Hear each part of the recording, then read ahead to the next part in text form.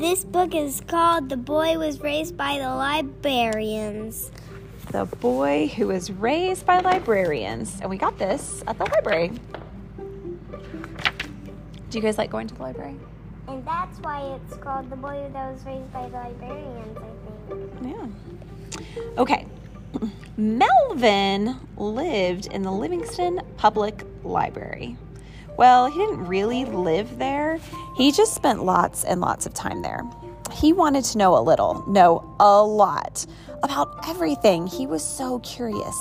And the library is a wonderful place to be if a person is curious. Everything had its place in the library, and Melvin liked it that way. His favorite books were always in their places, lined up on the shelves like soldiers, and his favorite people were always in their places behind the reference desk. When Melvin was barely tall enough to see over the counter, he started going to the library after school every day, and he made sure to stop by the reference desk for a chat with the librarians, who were always so happy to see him. "Hi, Melvin," Marge said. "How was school today?" Betty asked. "How's the weather out there?" asked Leola. Melvin loved the librarians. Whatever he was interested in, they were interested in it too. Where can I find some books about snakes?" he asked one afternoon. "Well," said Marge, "how would you like to raise a snake all by yourself? Here's a great book, Raising Snakes in Your Bathtub, from cute baby racers to big ugly cobras." Betty chimed in. "Here, dear, an arts and crafts book, making snakeskin purses, shoes, and other matching accessories." "Hey, snake poems and blessings," added Leola as she found 42 snake websites with just 3 keystrokes. That's how librarians are. They just can't help it, and that's why Melvin loved them. In first grade, Melvin and his class went on a field trip to a real field. That afternoon, he ran to the library to show his friends his treasures. A big mason jar filled with all kinds of bugs. "Look what I have," he called as he burst through the library doors. "Can you help me identify them?" "Melvin, don't run in the library." Melvin tripped, and all 87 specimens of caterpillars, cooties, and creepy crawlies were loose in the Livingston Public Library. Marge, Betty, and Leola quickly organized an emergency rescue squad. The bugs were retrieved, identified, and classified and cataloged within 20 minutes. "How did you do that so fast?" asked Melvin. "That's how we are," explained Leola. "When we see chaos," began Betty. "We organize and catalog," finished Marge. "It's in our nature." She pulled out a field guide to insects and handed it to Melvin. To apologize, Melvin gave the librarians a lovely bouquet of flowers picked from the library garden. Then he stopped to examine the aquarium next to the circulation desk. "Don't put your hand in the fish tank," Marge warned him. "But I was wondering," said Melvin, "how many kinds of fish are in the whole world, and all the lakes and all the rivers and all the seas, and how much does the whole world with all the dogs and cats and houses and cars and tractors weigh?" The librarians were very busy with other patrons, but Leola knew just where to find the answers for Melvin. She sat down at the computer with Melvin, and they found the answers together. She couldn't help it. That's how librarians are. In second grade, Melvin was cast as the enormous eggplant in the school play. He practiced his part with the librarians.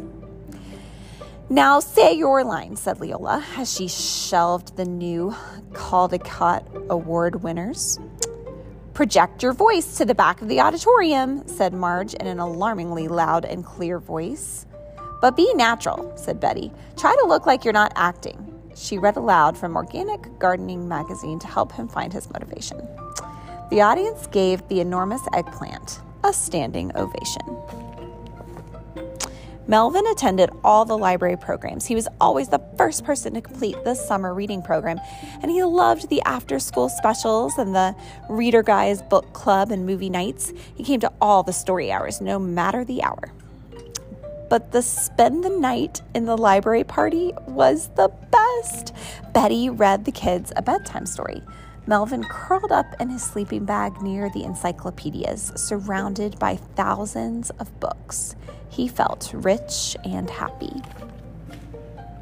In 3rd grade, Melvin started a baseball card collection. He'd spread the cards on the table in the library and organize them into teams, players, and rookies. Betty showed him how to store them in an acid-free, archival-approved box, and Leola found him a price guide on the internet. They couldn't help it. That's how librarians are. In 4th grade, Melvin entered the complete and unabridged A to Z spelling bee.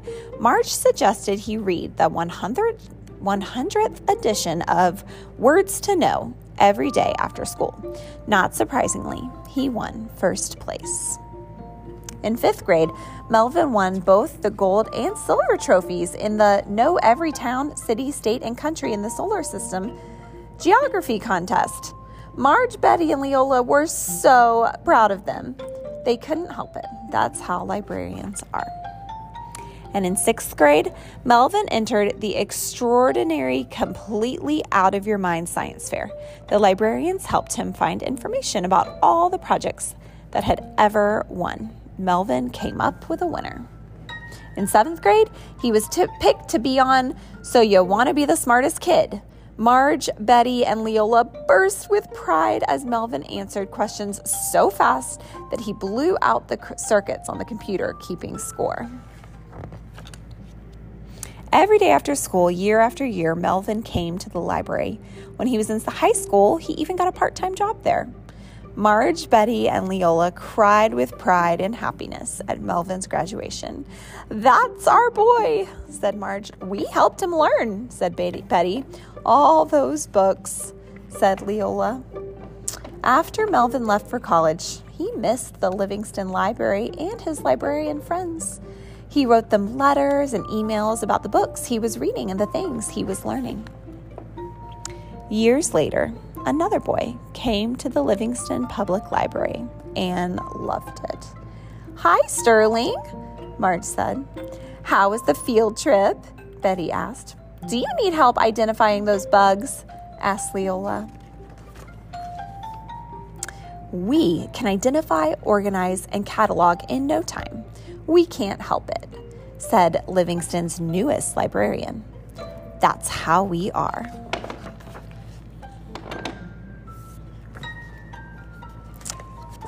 He became a librarian with them when he grew up.